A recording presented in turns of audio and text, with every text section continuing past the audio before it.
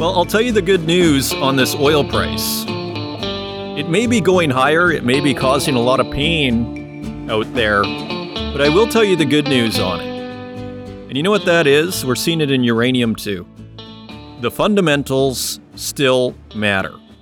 As I like to contrast this kind of overly financialized, speculative, hyper-real world we live in with cold, hard reality, what we deal with in the mining sector, there are times when you start to wonder if physical reality still matters, when narratives run away with themselves. And you could look at copper right now. Copper, and we're going to have a wonderful article, by the way, that is looking for the blind spots in the copper bull argument. It's almost unanimous, this argument that copper is going to go higher, there are going to be massive supply deficits.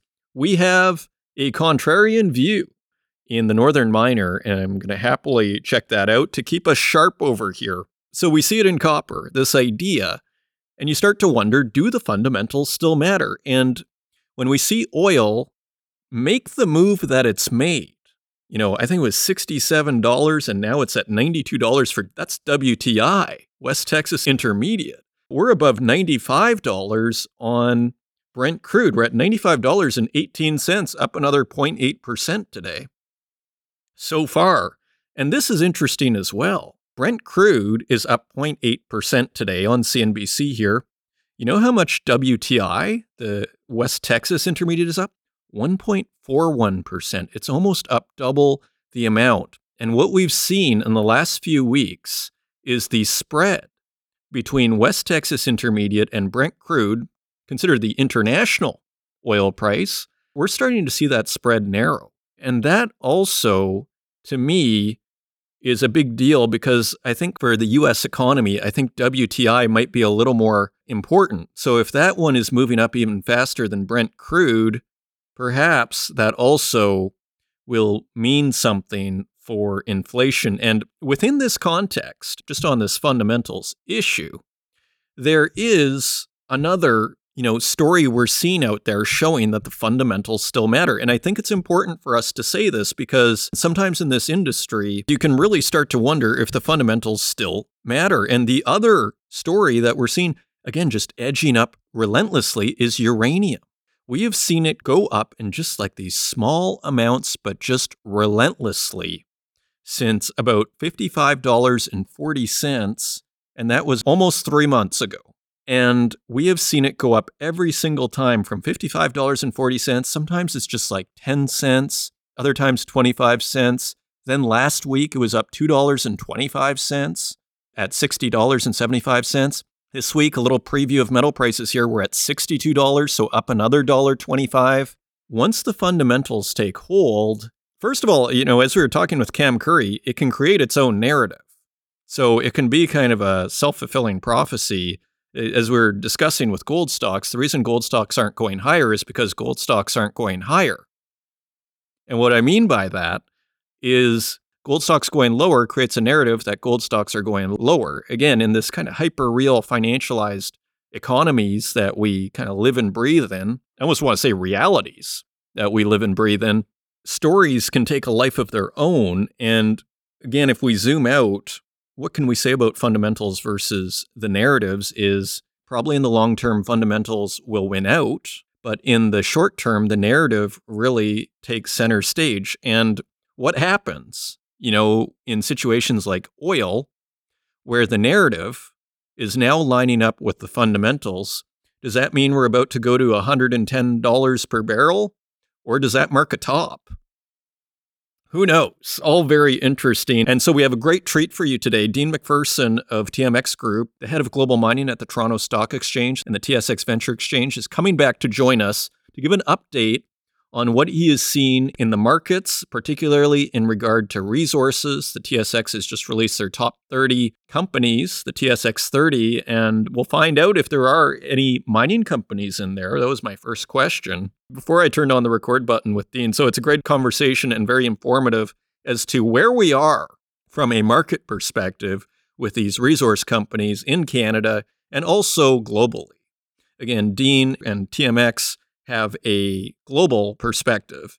As they like to say, they are a conduit into the North American financial markets through the Toronto Stock Exchange. So that is very interesting. As Dean was saying, to my point about fundamentals here, there is a lot of disappointment out there in the mining sector with how things are going. We have this green transition, and yet there is a sense that the sector has underperformed, even though we've been told, or aren't we at the beginning of a super cycle? Don't we need copper? And we see, Codelco having to deny that they're, approaching bankruptcy, the new CEO there. And we'll take a look at that story too. So all to say, I take solace to a certain degree, not from a economic or societal perspective about, say, oil going up. It's probably bad. Prices are going to go up. It's probably going to hurt us unless you're, of course, an investor in oil. Same with uranium. But I do take solace in the fact that the fundamentals still matter, that, physical reality still matters. And it seems almost to be an absurdity to say that. But if you're a mining investor, I think you know exactly what I'm talking about. Speaking of which, the Canadian Mining Symposium is happening in 3 weeks in London, England. Our featured speakers include Robert Friedland of Ivanhoe Mines, David Garofalo of Gold Royalty, Frank Justra of Aris Mining, Catherine McLeod-Seltzer of Kinross Gold, Anna Cabral-Gardner of Sigma Lithium Resources, Don Lindsay, former CEO of Teck Resources, John McCluskey of Alamos Gold, John McConnell of Victoria Gold, Sean Rusin of Osisko Gold Royalties, and Randy Smallwood of Wheaton Precious Metals. And those are just your featured speakers. We have a heck of a lot of panelists here and several investor presentations. It's going to be a heck of a 2 days over in London. And again, that is in 23 days, 3 hours, and 8 minutes. Just go to events.northernminer.com to learn more. So with that, we have a very interesting interview coming up with Tom Meyer, who is president and CEO of Archer Exploration. He discusses their Grasset project, which of course many of you may remember as a property owned by Balmoral before they sold it to Walbridge Mining, and now Archer Exploration owns it. It is one of their main properties. So a very interesting CEO spotlight also coming up. With that, if you want to find us online, you can find us at northernminer.com. You can find us on Twitter at Northern Miner and on Instagram at The Northern Miner and on Facebook, LinkedIn, and YouTube, where we also host these podcasts and wherever podcasts are available, including Spotify, Stitcher, Apple Podcasts, and SoundCloud. And with that, let's turn to Tom Meyer, President and CEO of Archer Exploration, for this week's CEO Spotlight. Joining us today, I'm very pleased to welcome Tom Meyer, President and CEO of Archer Exploration, to this week's CEO Spotlight. Tom, welcome to the show. Adrian, thank you. Looking forward to our discussion. Well, it's great to have you. There are so many interesting stories in Canada, and not everybody's familiar with necessarily every exploration story in the country. There is a lot of excitement for metals in general. Tell us about Archer Exploration. What is the background of the company for those that may not be familiar with it? We went live November of last year, so we've got a portfolio of nickel assets that actually sat within a company called Walbridge Mining. And Walbridge focused on gold, didn't give due attention to their nickel portfolio, and we were able to acquire that in a transaction which closed last November. So yes, we are a new product, and very exciting in the sense that we are dedicated to just nickel sulfide exploration and development. So a very focused approach to our portfolio, and with a lot of intelligence with the team that we put together to move these assets forward. But essentially, our flagship cornerstone asset is 100% owned Grasset project in the Abitibi Greenstone Belt. It's got an existing resource of 5.5 million tons of indicated at 1.53% nickel equivalent. So we are biasing with the higher grade nickel sulfide. And then we also have a very, very large land package in the Sudbury camp. It's actually the third largest nickel portfolio in the camp. So very excited to move this asset package forward. But like I said, Grasset is our flagship. It's 80% of our focus versus Sudbury, which is still very important to us.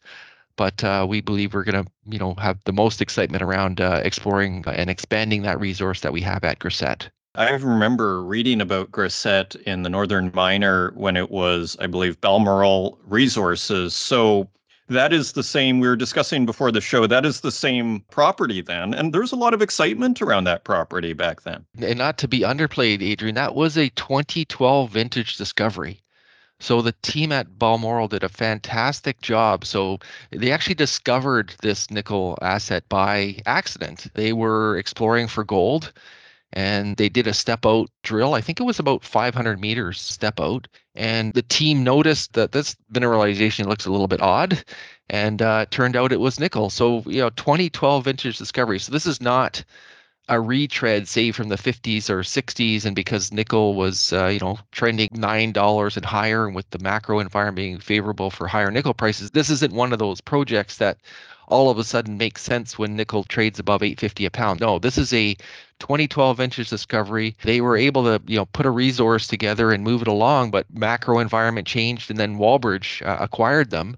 So very little work follow up was done, and that's where we kind of jump on this thing and very excited to start demonstrating to the market this thing has legs and there's a lot more of this resource that we can grow. And then we're going to do that over the next months and years. So very excited about that opportunity. Okay, excellent. And just a couple of questions here then. It's in Quebec, right? Correct. So the Abitibi Greenstone Belt, which is very famous for not just gold, but also VMS projects. And one of the fortunate things for us is this is located just off the highway. So we can actually drive to site with transport trucks for all the support that we need for our exploration work. Close to power, all the infrastructure that one needs, rail, road, hydropower, green power from Quebec, airport, and all the rest of it. So very, very well located in an infrastructure rich part of the Abitibi. Well, green power, you say it kind of casually, but that's actually a pretty big deal these days. So,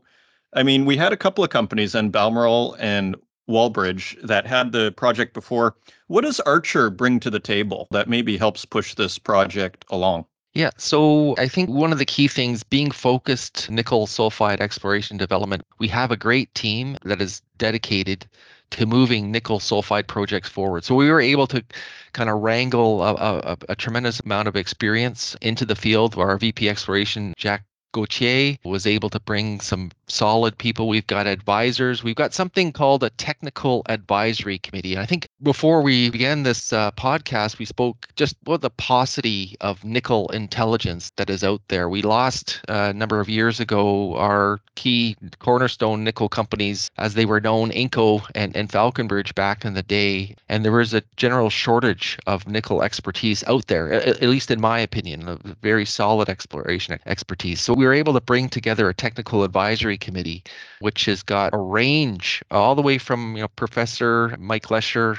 formerly at Laurentian University, an expert in nickel sulfide projects, and all to the very practical people in the likes of Dr. Neil O'Brien and Steve Beach, both Lundin exploration, where they were able to discover the Nickel East discovery up in the Upper Peninsula. So we're able to bring a very solid team together. So I think what number one is we're dedicated and focused on nickel sulfides and fit for purpose technical expertise from a people side, and then using the people to then assemble the best techniques, geophysics, drilling, etc., to approach this project in a very focused, very, very focused manner. So, in terms of the project, then, and you have two projects, and I actually want to touch very briefly on the other, but on Grassette, what have you found? Are you drilling? Like, where are you in this project? Kind of what do you know, and what are you trying to find out?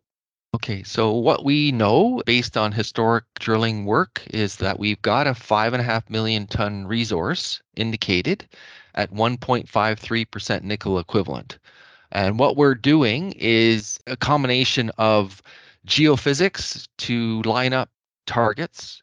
We're doing something called sonic drilling, so base of till sampling. This, again, it's a 2012 vintage discovery, but one of the reasons why it was only discovered in 2012, it is buried under glacial till. So we're taking the sampling the base of that till and looking for nickel anomalies. So we've got geophysics, we've got base of till sampling, and that lines up our drill targeting. But we're drilling.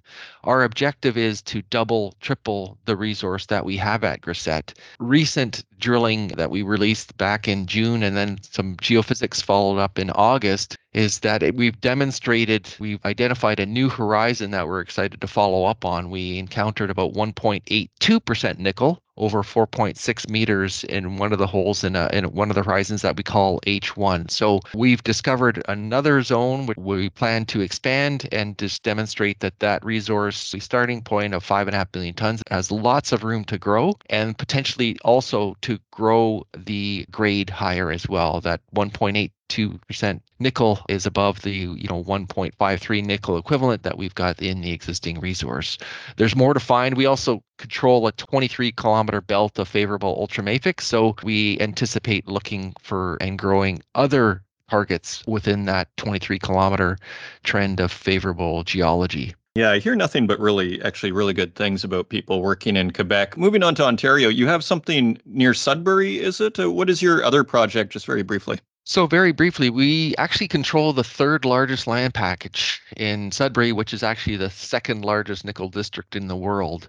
So we've got a number of targets, offset dikes, contact, footwall targets. The most advanced within that portfolio is a project called Parkin, which we're doing geophysics now, but we're also doing a very comprehensive review of that portfolio to allow us to focus on what the high priority, high return projects will be for us. So, but Parkin the most advanced and geophysics underway and look to start drilling. We anticipated later this year, but we may push that into early next year, depending on how the geophysics lines up. We've got more work to do in terms of targeting. And that is nickel as well. Correct. They're all nickel projects in our portfolio. Yes. It's nice to have somewhat of a pure play there. So, as we're wrapping up here, what do you want investors to know? Like, what is the opportunity here from your perspective with Archer Exploration? Yeah, it's a tremendous opportunity in the sense that we've got Grisette, which is a starting project for us of 5.5 million tons. Lots of room for it to grow. As we continue with our existing summer program, which is wrapping up at the moment, there's a tremendous amount of upside left. We are high grade, so we have something that we believe is particularly interesting globally from a kind of low carbon footprint in the sense that there's a lot of nickel content within the ore. This is a project that also has metallurgy that was done in 2016 that points to something that actually can be not just easily mined, but also easily processed and to bring to market in terms of a marketable high-grade nickel concentrate. And we are in Quebec, which is extremely open for exploration development. And we've got a close relationship with communities that surround Grisette. And so we are aligned to move this project forward towards ultimately development. So the value proposition is that we're undervalued in the sense that the market is not giving us full value for what we've got in terms of pounds of nickel in the ground. And there's lots of runway for us to add even more to not just see the growth in the overall resource, but then the valuation as well to grow that even further. So it's a tremendous opportunity for investors if they want to take a look. And I just point people to our website, www.archerexploration.com, for more information. Tom Meyer, President and Chief Executive Officer of Archer Exploration, thank you for joining us on this week's CEO Spotlight. Thank you, Adrian. And thank you once again to Tom Meyer, President and CEO of Archer Exploration, for sponsoring this week's episode of the Northern Miner Podcast. Turning to the website, Pentagon awards $110 million more to Albemarle and Talon Metals. This is Bruno Venditti on the Northern Miner. Albemarle and Talon Metals are getting about $110 million in new U.S. government funding to support their lithium and nickel mining projects, the Pentagon said.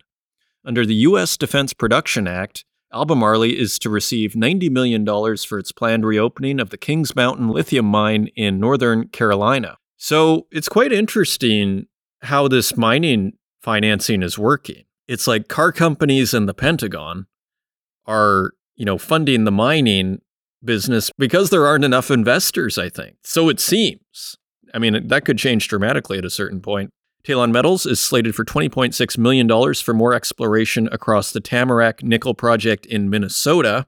The agreements were officially announced by the U.S. Defense Department on Tuesday.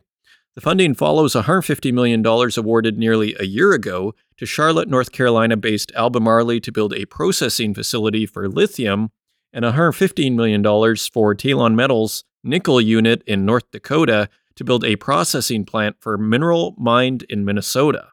Also last year, North Carolina-based Piedmont Lithium received $141 million to build a $600 million processing plant in Tennessee. So these are significant investments.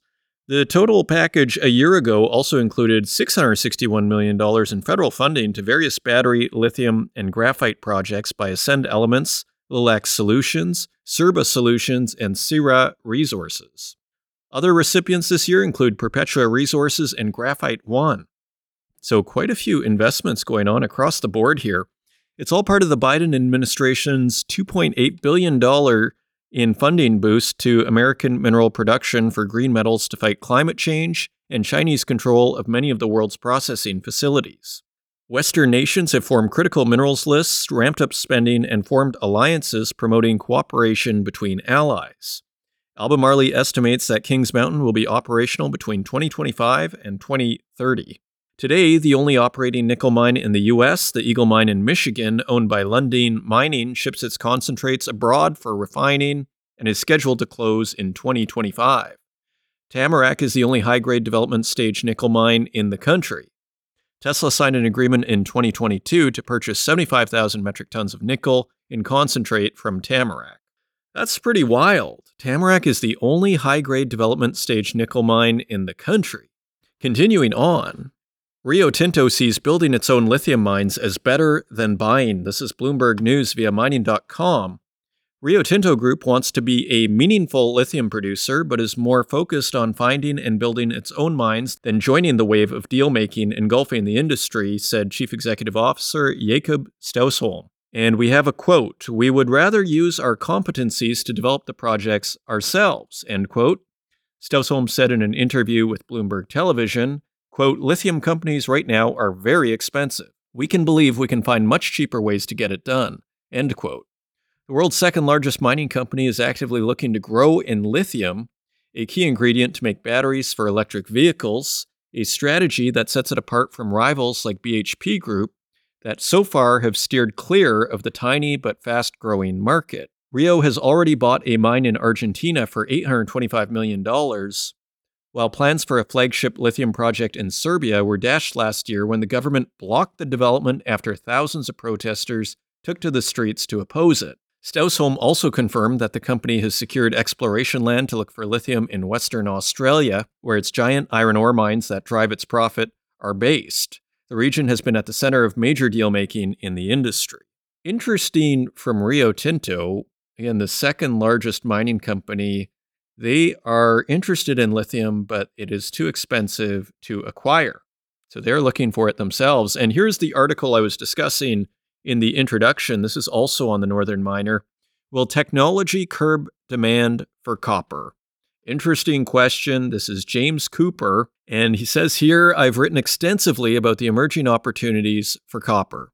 Geopolitics, riots, water shortages, declining output, and lack of new discovery are all reasons you should be planning for higher prices in the years ahead. With its supreme qualities as an electrical conductor, the red metal is one commodity that can't be replaced in a future electrified economy. It's why some have labeled copper the new crude. There are many reasons to be optimistic about stocks leveraged to this metal, but are there any risks? Right now, we have high interest rates in the West and deflation in the East. Neither bodes well for a commodity tied exclusively to growth. Yet copper continues to buck the doom and gloom sentiment. Futures are consolidating well above their April lows, while major copper producers like Ivanhoe Mines and Southern Copper are both hovering near their all-time highs. It's widely accepted by the mining industry that underinvestment in new discovery will bring on shortages. I guess the copper price is doing all right, but when it's below $4, below $4 copper is nothing to write home about. $3.75 copper. But let's continue the point here. It's widely accepted by the mining industry that underinvestment in new discovery will bring on shortages. According to Benchmark Intelligence, these shortfalls are destined to hit the market by the second half of this decade. But let's play devil's advocate for a moment. Could technology solve the looming supply problem? According to the high-profile New York-based fund manager Göring and Rutzenquag, There's plenty of room for innovation in the, quote, archaic field, end quote, of mineral exploration, meaning the idea of supply shortages could be overblown. Quote, additional supply could come from introducing a new exploration tool from Ivanhoe Electric known as the Typhoon Geophysical Survey System. And we have a few lines of this report here.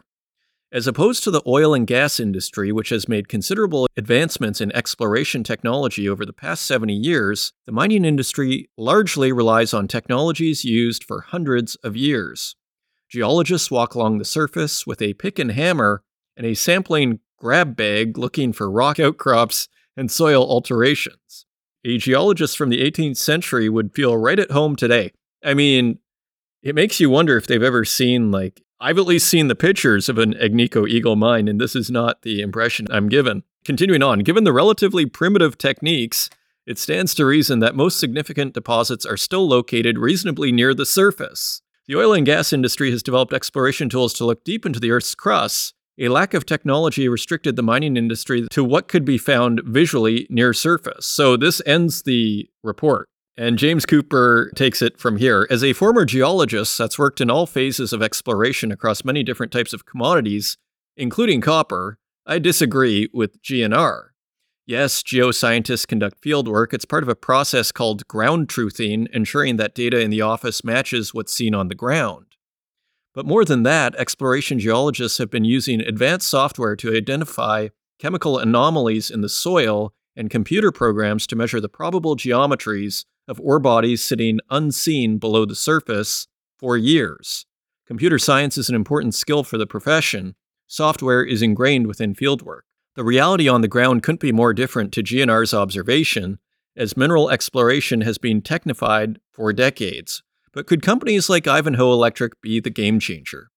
I'd argue the Typhoon system described by GNR is just a reworking of current systems. Just like the oil and gas industry, mineral exploration has been using deep penetrating geophysical surveys for decades. A technology known as induced polarization has helped geologists find copper ore bodies lying hundreds of meters below the surface. That puts a dent on the idea that, quote, the most significant deposits are still located reasonably near the surface. It doesn't seem that this would at all be what we're hearing from the geologists themselves. I think of Mark Bristow. All the easy big deposits in copper have been found, according to Bristow. In other words, the industry has been saying for a while now that it has to go to more and more remote regions and more politically difficult areas to find new discoveries. Scrolling down a bit, so I'll let you read the whole article on northernminer.com, but there is a little bit on AI that I also wanted to highlight here. Once again, a new game changer is arriving in the form of artificial intelligence. Cobalt Metals, a company that uses AI and machine learning to hunt for raw materials, has been peddled as a new generation in mineral discovery. A company determined to prove computer scientists based in California can replace geologists and boots on the ground. Yet despite receiving large capital injections from prominent billionaires Jeff Bezos, Bill Gates, and Richard Branson, Cobalt is yet to make its first discovery.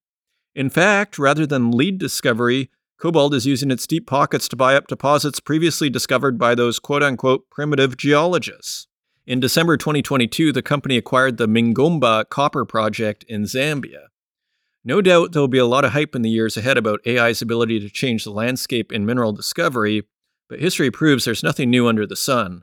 More supply won't come from technological breakthrough, it can only arise from higher prices. So, as I was talking to Tom Meyer, I did think to myself that maybe the real game changer for the exploration companies will actually be technology. I do still wonder that to myself as, better and better technology comes. If we can start really seeing what's under the ground easily, one could imagine being an exploration company will be the best business you could possibly go in. And, this cycle may just prove, in fact, to be a cycle. And it might go from zero to hero quite fast. So the debate continues here. Continuing on, Codelco chairman calls claims of insolvency risk, quote-unquote, nonsense. This is Reuters via mining.com. The chairman of Chilean state Codelco, the world's largest copper producer, told lawmakers on Wednesday that the company was, quote, financially solid, end quote, rejecting an industry body report that had said it was at risk of insolvency. And Chairman Maxime Pacheco said, Quote, do any of you believe that Codelco is truly at risk of insolvency? I mean, that seems like nonsense to me, end quote. Pacheco was responding to a report last month from Copper Studies Center, KESCO, that it said if production promises are not met, high levels of debt could lead to insolvency. Pacheco said again, quote, it is not appropriate for us to say that Codelco is a company that has financial problems or balance sheet problems. In a year when production fell and we are behind schedule with projects, Codelco's EBITDA will exceed $5 billion.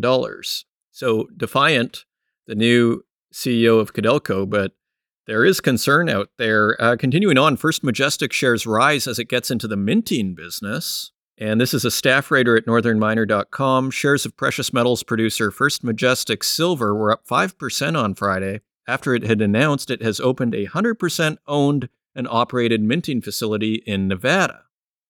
The decision to open our own mint was made to ensure our bullion store has adequate supplies in order to fulfill customers' demand, President and CEO Keith Neumeyer said in a news release on Thursday. The Canadian miner noted that quote-unquote First Mint, as it is called, will expand upon its existing bullion sales through vertically integrating the production of investment-grade fine silver. Neumeyer continued, quote, last year we sold over 440,000 ounces of silver bullion, generating over $11 million in revenue. However, sales could have been substantially higher had we not been constrained by limited supply from our minting partners. So, interesting, First Majestic is getting into the minting business, and just a headline here, ex-JP Morgan gold trader sentenced to 6 months in spoof case, and this is Bloomberg News via mining.com. So one of the traders got 6 months, and this comes 2 weeks after JP Morgan's former top gold trader Greg Smith was given a 2-year prison term, the stiffest sentence in the U.S. government's crackdown on questionable trading practices. The desk's former boss, Michael Novak, got a year behind bars, while 2 others who pleaded guilty in the case and cooperated with authorities avoided prison. And just a couple more headlines here. China gold premium hits record as Beijing defends yuan. And it says bullion on the Shanghai Gold Exchange traded at a premium of more than $120 an ounce on Thursday, according to calculations by Bloomberg. So this is Bloomberg News via mining.com. Those are your news stories. Now, let's take a look at metal prices.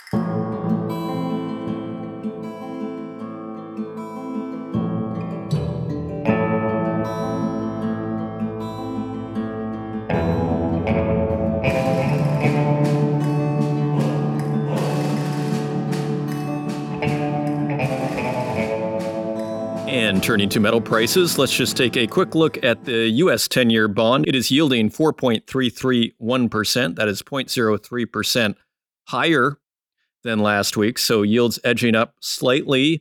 And looking at the UK gilt, it is yielding 4.359%. Let's call it 4.36%, and that is down 0.06%. And Italy has jumped 0.13% to 4.5% for the yield. So interestingly, Italy and the US were even. Now Italian yields are jumping up a little bit, while US 10-year is just edging up a bit. Meanwhile, the UK is going down. Turning to precious metals, gold is trading at $1,956.50 per ounce. That is $15 higher than last week. Silver is trading at $23.63 per ounce. That is 15 cents higher than last week. Platinum is trading at $932.65 per ounce. That is $22 higher than last week. And palladium is also higher at $1,243.47 per ounce. That is $32 higher than last week. Turning to our industrial metals, copper is a penny lower at $3.73 per pound. Iron ore is slightly higher at $122.20 per metric ton. That is $4 higher than last week. Aluminum is a penny higher at $1.01 per pound. Lead is unchanged at $1.04 per pound. Nickel is below $9 at $8.92 per pound. That is 52 cents lower than last week. So below $9, it has been a very long time since nickel has been below $9 a pound. I would almost say before the Russia-Ukraine war. Cobalt is unchanged at $15.16 per pound. Lithium is approaching near lows at $25.43 per kilogram. That is $2 lower than last week, and this is really hovering near Those lows we saw several months ago at $24.93 per kilogram, falling, dramatically from much higher prices, and now, again, approaching those lows. Will it be a double bottom? Again, the narrative is great on lithium, but look at the price.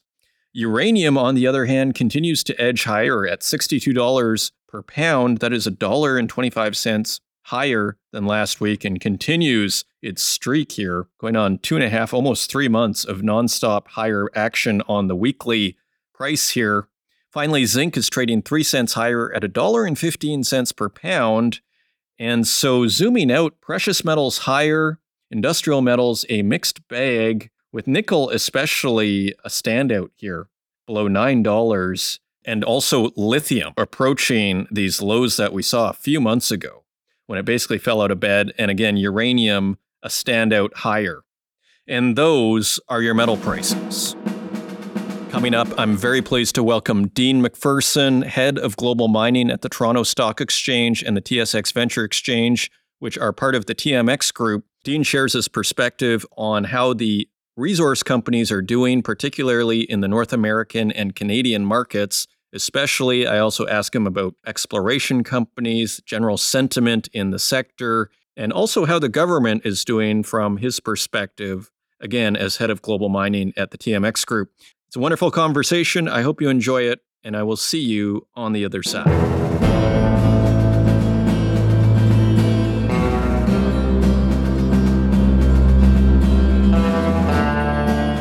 Joining us today, I am very pleased to welcome back Dean McPherson, head of global mining at the Toronto Stock Exchange and the TSX Venture Exchange, to the Northern Miner Podcast. Dean, welcome back.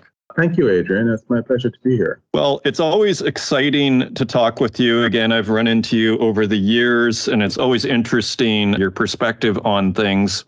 So as head of global mining at the Toronto Stock Exchange and the TSX Venture Exchange, what are you seeing out there as far as mining is concerned? What is your sense of the overall markets, particularly in regard to resources? I think the general sense is one of, certainly from the perspective of issuers, is one of frustration, because I think a lot of things have lined up to support the sector outperforming this year. And yet that just hasn't been happening since the start of the year. I don't think it's any news really, but I think everyone is aware and certainly feeling it that the markets have been quite slow in terms of performance, and certainly in terms of translating into companies' ability to raise capital and new companies coming to market. It has dragged this year. It's certainly not the numbers that we saw, the peaks that we saw in 2021. Last year wasn't as good as 2021. I think this year certainly is not as good as 2022. So there's that frustration from issuers. And I say frustration because the fundamentals certainly don't point to a down market. The fundamentals are that the mining sector is the heart of the energy transition initiative, the global initiative, and the mining sector's ability to supply commodities at the very early stages of the supply chain to fulfill the energy transition initiative is vital, critical. So there's that frustration because all that fundamentals point to a sector that should be outperforming. We certainly don't have enough resources to create the transition that we're striving for. We don't have enough copper, we don't have enough lithium, as well as all the other critical minerals that have been identified to bring to a reality this energy transition initiative. So what is holding us back? I would say general externally, to everything external to the sector. The war certainly is playing out to have an economic effect globally, and certainly most recently the rise in interest rate environment we think is a big factor, and certainly a big part of what's holding back the market right now, with investors just not willing to enter the marketplace. And the hope is that we've seen the worst of that, and I know everyone is hoping that we have maybe no more interest rates increases or very close to the end of that. But certainly we think once the economy comes back around or starts to turn, you will see investors willing to come back into a marketplace and to participate in what we think is building up to be a pretty exciting period for mining in terms of the next 3 to 4 years. Okay, fascinating. So a challenging time. Now, is that basically, could we say the same thing for south of the border in the United States? Like, is it pretty much like a similar kind of environment, or is there something specific to the Canadian markets that are creating pain points? How do these markets compare in terms of valuations? Well, they're the same. I often caution people, because we're such a global brand and we're known globally, the TSX and the TSX Venture Exchange for mining, and the fact that we're located in Canada, which is such a strong mining jurisdiction in itself, people often don't realize that, as a stock market, our participating companies and institutions and investors in general are not only Canadian, but we represent a gateway to the Northern Hemispheres. We represent a gateway to institutional and retail capital in the Americas. So when you join the Toronto Stock Exchange and the TSX Venture Exchange, you're not only being exposed and given an opportunity to showcase yourself to Canadian investors, but also North American, US investors, the largest pool of institutional investable capital globally. So that's what's unique about us. We are not only exposing our companies to Canadian investors, which is significant, and certainly because we're such a strong mining jurisdiction globally, we have an ecosystem here that we have built up that specializes in the mining sector. So that's great. But also you get that significant benefit of having a seamless access to North American investors. So yes, when I speak about what they're holding back of the market, every time I speak, I'm speaking about investors largely in the Americas. And also, to be honest, global investors, because as I said, about 40% or so of our market participants tend to be outside of North America, to be international investors. Okay, excellent. Now, the TMX, the parent company of the Toronto Stock Exchange and the TSX Venture Exchange, they have recently released their 2023 TSX 30 list. Can you tell us about that, and how are resource companies performing within that top 30 list? Yes, every year as part of as a stock exchange, as a steward of the capital markets in Canada, the TMX Group, owners and operators of the Toronto Stock Exchange and the TSX Venture Exchange, we do see it as a key responsibility for us to do everything we can to build and highlight and shine a light on Canadian capital markets. And so we have a program called a TSX 30. And what that program is, it's an annual recognition of the top performing companies across all sectors on the TSX, the big board, for the past 3 years. So it is really an annual taking stock of the top performers over the preceding 3 years. It has a cutoff of June, the end of June every year, and usually we release that early September every year since we've been doing it. Now, as you'd expect, being a stock market that is so strong in the mining sector, generally, and not only mining, but resources really, resource companies tend to do quite well in this list. Now, this year, again, resource companies, we have 7 mining companies that made this list. And surprise, surprise, because of the fundamentals that I referred to at the start around energy transition and the required critical minerals, on this year's list, the companies that are in the top performing mining companies for the past 3 years are generally companies focused in providing the inputs for the energy transition initiative. The top performing mining companies were Philo, China Gold, International Resources, Capstone, Alchem, Aya Gold and Silver, Global Atomic, and Tech Resources. So strong players in the critical minerals, copper, uranium stories outperformed for sure and stood out. And as I said, it's been an amazing 3 years for the sector. I referred to 2021 earlier as sort of a standout year because it was an extraordinary year. And certainly I think a large part of that had to do with the global recognition that the mining sector had a very important role to play in supplying the inputs if global emission standards are ever going to be achieved. I think all the professionals and experts recognize that the low-hanging fruit to reaching those goals really is transforming the energy sector. And the mining sector, as a consequence, was recognized as, wait a minute, we can't do this without copper. We can't do this without lithium, considering the current technology that we're developing.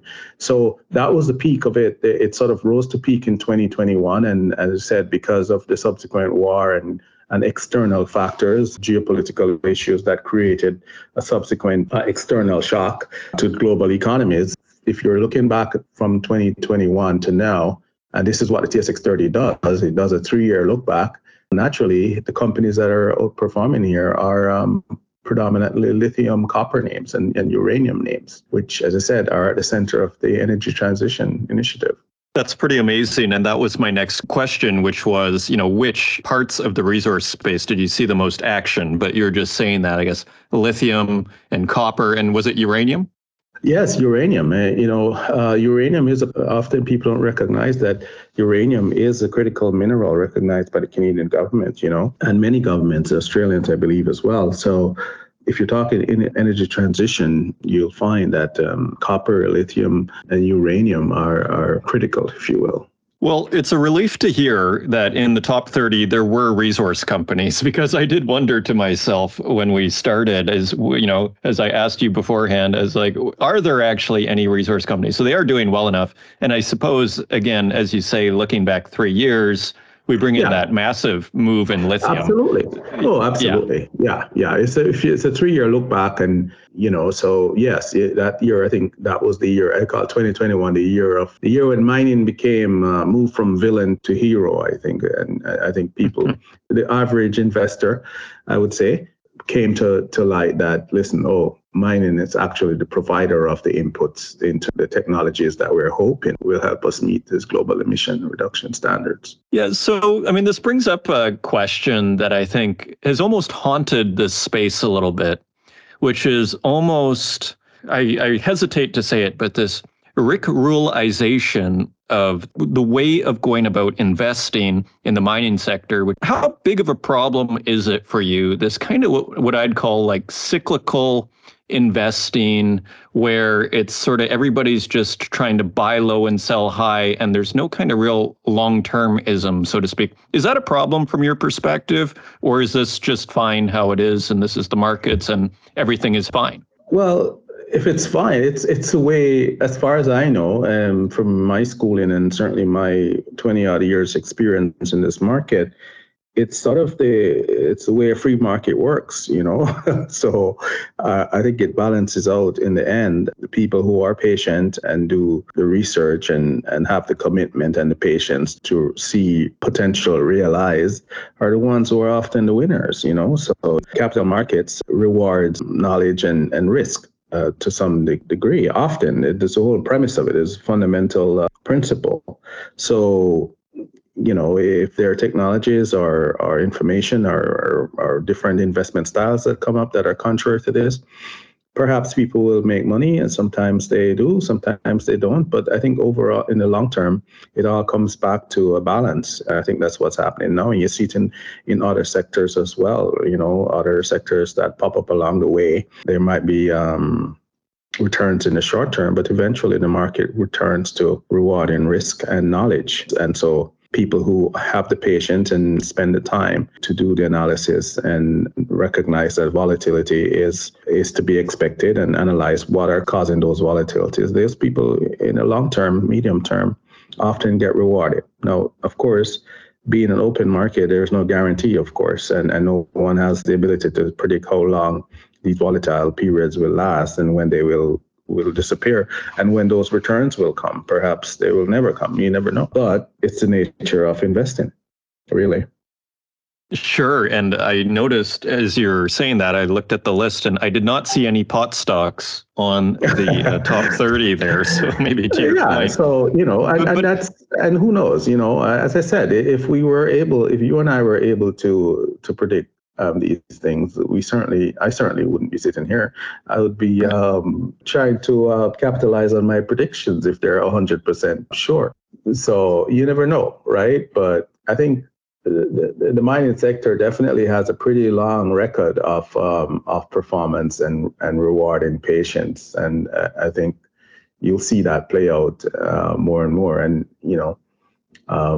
investors who have been in the market, who have participated in the market long enough, have seen cycles and have seen the volatile periods come and go. And oftentimes, it really comes down to your appetite for risk and your patience and how much risk you can endure. But I certainly think those investors I was at an event a few years back, and I think it was Pierre Lasson who said that, when investors are running out of the room, that's when he's entering the room, because that's usually when you can find the opportunities because you get there. That's when you're going to find those low periods.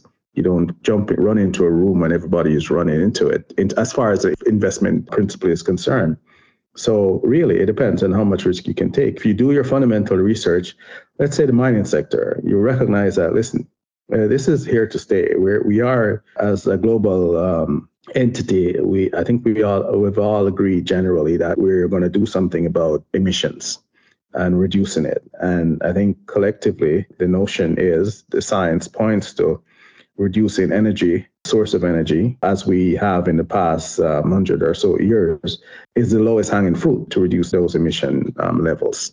And so if we're going to do that, the current technology points to the mining sector outperforming. So where I sit, that's a pretty strong fundamental analysis. So short term, this year, for instance, has been slow. Does that mean that you get out of mining? No. Does that mean that this thesis changes? Certainly not. I certainly don't think, I have not heard anything about us running away from our targets. Certainly technology hasn't changed. So lithium, copper, all the critical minerals are going to be even more important in the next 5 or so years. So if you have the appetite to take the risk and withstand the volatility that's going to ensue, because we're living in a world where other things are happening, So if you have the wherewithal to withstand those risks over the next period, and I say 5 years, it might be 10 years, who knows? But the key point here is the ability to weather these short-term, medium-term volatility due to external factors really is what determines who prosper. Right. And maybe another way of putting it is, from the investment perspective, it's a feature, not a bug, this volatility. It could be viewed as such. And that this is, just as Pierre Lassonde was making the point, this is the great opportunity. And probably, I think, to your point, I think that's why there actually is a strong segment of investors that remain very loyal, in a sense, to the mining sector, despite its difficulties as an investment. I think probably for the very reason of this volatility. So switching gears just a little bit, I mean, you have your eyes on the Canadian markets and international markets. We're seeing exploration companies in Canada struggle to, raise money. They have low stock prices. What are you seeing from this perspective? And do you have any just general thoughts on, the situation? I think we've really the appetite for exploration names has changed, has improved significantly over the past few years, I would say over the past 5 years. This year, as I said earlier, we have sort of had a stall in the market. So yes, it's quite low now. But I think the earlier challenges, the challenges that we saw back in 2011 to 2016, 17 for exploration names, I think that sort of dull period in the marketplace has pretty much is behind us now. I think a lot of money started to go back into exploration names, especially because of, again, going back to the fundamentals in the sector, the commodities that we need and people have recognized are critical.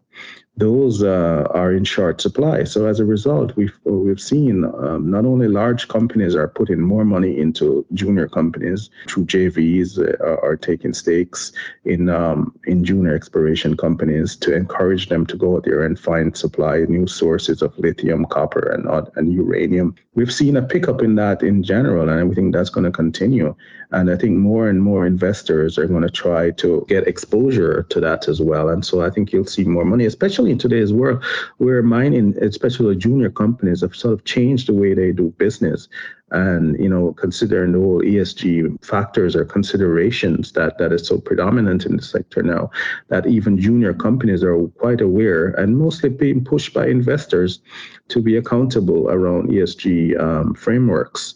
So I think those factors have sort of helped fundamentals, one, so there's a need, so there's a supply gap. And I think more and more investors are recognizing that. And I think companies recognizing that they have to be more responsible in the way they execute their business in exploration and production. I think those two factors have come together to sort of create a point where I think junior companies will have an easier time raising capital than they are relative to what we saw in the early 2010s, the teens, let's say from 2011 to 2018.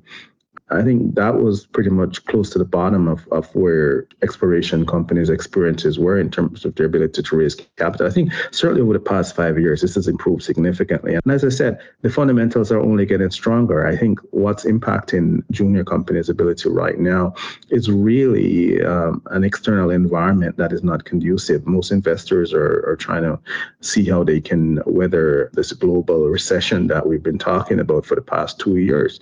I think once we get out of an inflationary environment and government's desire to use increasing interest rates to contain that, I think once those factors move away over the next 6 months to a year, you'll see investors going back significantly into this market. Today our market open was by RBC iShares, which is a joint venture between RBC and BlackRock Canada. And they were celebrating the launch of a new ETF that's based on energy transition materials index that we launched last year. So BlackRock came to us and said, this S&P TSX Energy Transition Materials Index that you developed, which we launched last year. BlackRock said, listen, we want to create an ETF around this product. And why? Because they want to give investors, particularly retail investors, an opportunity to be exposed to what is smart money recognizes is going to be a significant opportunity going forward. And today we celebrated it with the ticker is XETM, by the way, and it's iShares S&P TSX Energy Transition Materials Index ETF. So this is a RBC BlackRock product, iShares. So that's their brand for their ETFs in Canada. So extremely happy with this launch because it's traded on the TSX, of course, under the ticker XETM. Extremely happy with this launch because this product gives the average investor an opportunity to participate in the equity performance of the companies, the top companies that are exploring, seeking to supply these critical minerals that are so vital in the energy transition movement or initiative. So going back to your question, exploration companies have had a hard time, starting back from 2011. It has definitely changed, I think, since 2018, 2017, late 2017 even. And I think it's going to change even more. Now, people might be listening to this and say, oh, this year has been horrible. It's hard to raise capital. Of course it is. As I said earlier, we are in the middle of a war and the global economy is teetering on a significant recession. So yes, there are things that happen outside of mining that cause things to fall. Does that mean it's going away?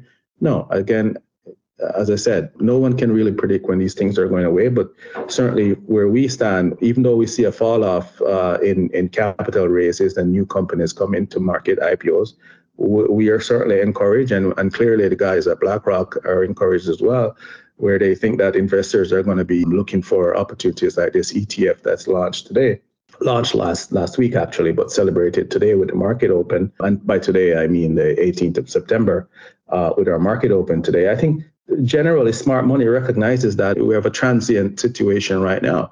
But fundamentally, there are significant reasons to be encouraged. And I think you'll start to see junior mining companies reap the benefit of that in terms of capital being put into these companies to enable them to expand their exploration programs. The slowdown that I'm recognizing here is not unique to our markets. It's a global situation. And this goes back to what I was saying to you earlier. I often have to remind people that we are a stock exchange that's situated in Canada, which is of profound benefit to us considering Canada's strength and stability as a financial center. But the additional benefit that we offer our issuers or our 1,200 mining issuers or so is that we are a gateway to global capital. Close to half of our projects are outside of North America in terms of projects that are represented in our market, but also the investors, people who have membership in our stock market, investors who participate in our market, close to 40% of them are outside of Canada. We are a global marketplace. We are a gateway to North American capital. We are a gateway to global capital. So my comments around the slowdown in the marketplace and the challenges that are causing those in terms of external factors, it's not unique to Canada. It's a global phenomenon. And final question, briefly, if possible, what is your sense of how the government is doing in regards to encouraging investment in Canada and just in regard to the resource sector? What's your sense of how the government is doing, and could they do something better? Our CEO, John McKenzie, when he became CEO a few years back, he made publicly a commitment to using his position and our position, a TMX Group's position, as a leading marketplace globally, to be a voice for our clients, both investors and companies listed with us across all sectors, for the betterment of the Canadian capital market and, by extension, global capital markets. For us here in Canada, naturally, the first place to start was being an advocate to our federal and provincial governments to encourage them to pursue policies that would encourage the growth of the Canadian capital markets. We started at home. And I think this, by and large, has been quite encouraging. The response from the government, not only the provincial government, but also the federal government, has been quite encouraging. It's not perfect. The government certainly has not been perfect, but I would challenge anyone by saying that I'm encouraged by the government's turnaround over the past 5 years. I think the government has certainly recognized, for whatever reason, let's forget about the reason that the theories why that might have been the case, but certainly the government has recognized the need, one, to create a critical mineral strategy, two, to include in that strategy mechanisms to encourage investment in the critical mineral space. And it's not only the Canadian government, it again extends even down to our neighbors in the US. We see the Inflation Reduction Act coming in. Government actually setting up programs to put money into companies exploring and producing critical minerals. We see in Canada, coming back to Canada, we see the Canadian government putting in policies that provides tax relief for investments in the critical mineral space. So these are all extremely encouraging. The Canadian government, way back, started the whole flow-through program, which everyone loves and thought it was a brilliant idea. And it's just great to see that being extended, being committed to. And we think it's only the start. We think as from our position of advocacy and talking to the federal government and the provincial government, we're extremely encouraged. There has been missteps, but we certainly, I think overall, the Minister of Natural Resources here in Canada and the federal government in general and the provincial governments have been quite responsive to our gestures or invitations for a roundtable to connect with our mining companies and talk about challenges and potential solutions in a collaborative way. We're extremely encouraged by this, and we think it's only going to continue, as I said. 5 years ago, we didn't have a critical mineral strategy, and here we are now, a strategy that includes mechanisms to encourage investment in the mining sector. So again, this is just another block, if you will, in building that whole thesis of fundamental reasons why you should be quite encouraged about the sector going forward. Dean McPherson, head of global mining at the Toronto Stock Exchange and the TSX Venture Exchange, thank you for joining us on the Northern Miner Podcast. Thank you, Adrian. It's a pleasure being here, and certainly I hope your listeners enjoy the conversation. If anyone wants to reach out to me directly with any follow-up, please, I encourage them to do so.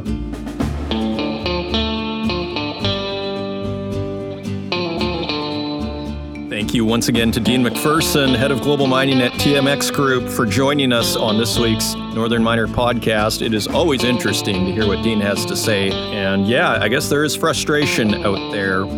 But hope rings eternal, again, that the fundamentals will come into play. So thank you once again for joining us today. And also thank you to Tom Meyer at Archer Exploration for sponsoring this week's episode. If you want to join us at the Canadian Mining Symposium, simply go to events.northernminer.com. If you want to help out the podcast, please leave us a review in the Apple Podcast directory. Share it with your friends. And until next week, take care.